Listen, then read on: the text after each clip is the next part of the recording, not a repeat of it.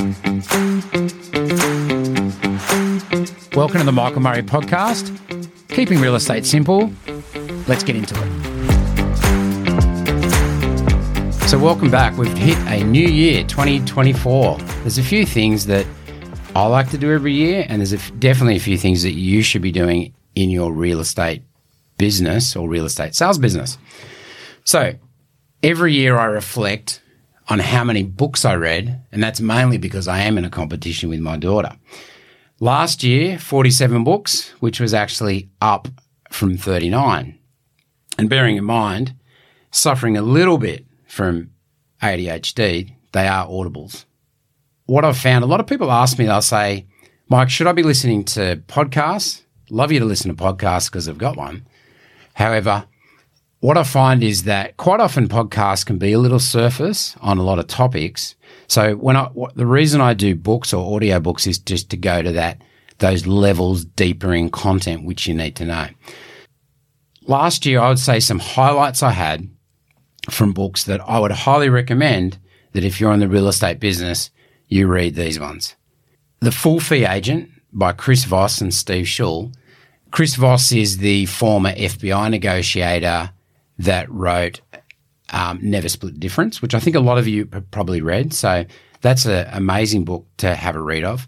Ninja Selling by Larry Kendall. Many agents that I've recommended this to while I was reading it have actually changed their businesses significantly due to that book. So my advice is check it out, even if whether or not you're going to be a believer in it, doesn't matter. It's great knowledge. An old favourite of mine, which thankfully came out in Audible because I'd only ever skimmed it, was The Ultimate Sales Machine by Chet Holmes, known as the greatest salesperson in the history of corporate world. Number 4, Relentless by Tim S. Grover. A lot of basketball fans in the real estate industry and the world. If you don't relate to the book, you might relate to your competitor being in the book. And last but not least, number 5, Building a Story Brand by Donald Miller. Really interesting book. It's actually a marketing book, and a lot of it's about setting the story. And it's really, if you think about the plot in most movies, which tends to be you meet a hero, or maybe they don't want to be a hero. They've had a previous pain. They then have to go on a journey.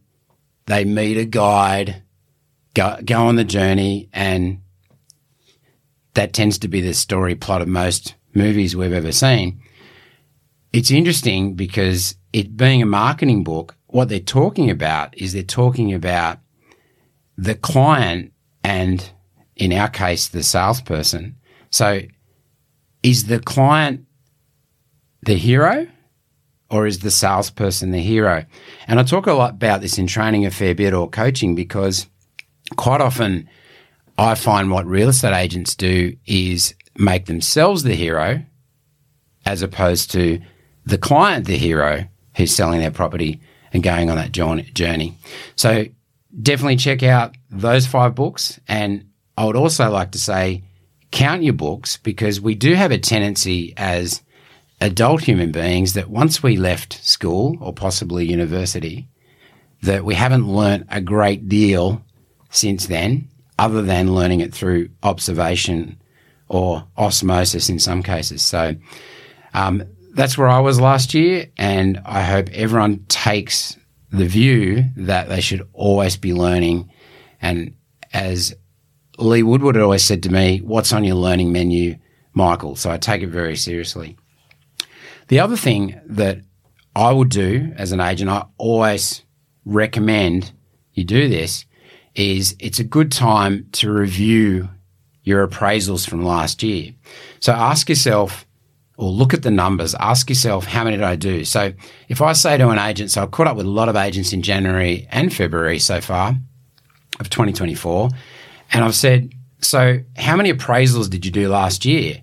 And what GCI did you write? So I'm going to keep it super simple. So they might say, look, I did 200 appraisals and I wrote 500,000 in GCI. So my simple brain goes, hey, what are you trying to write this year? Usual answer, $1 million. Great to have that ambition.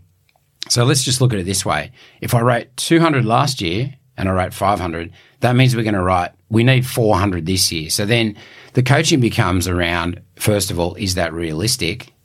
And second of all, how do we get from 200 to 400?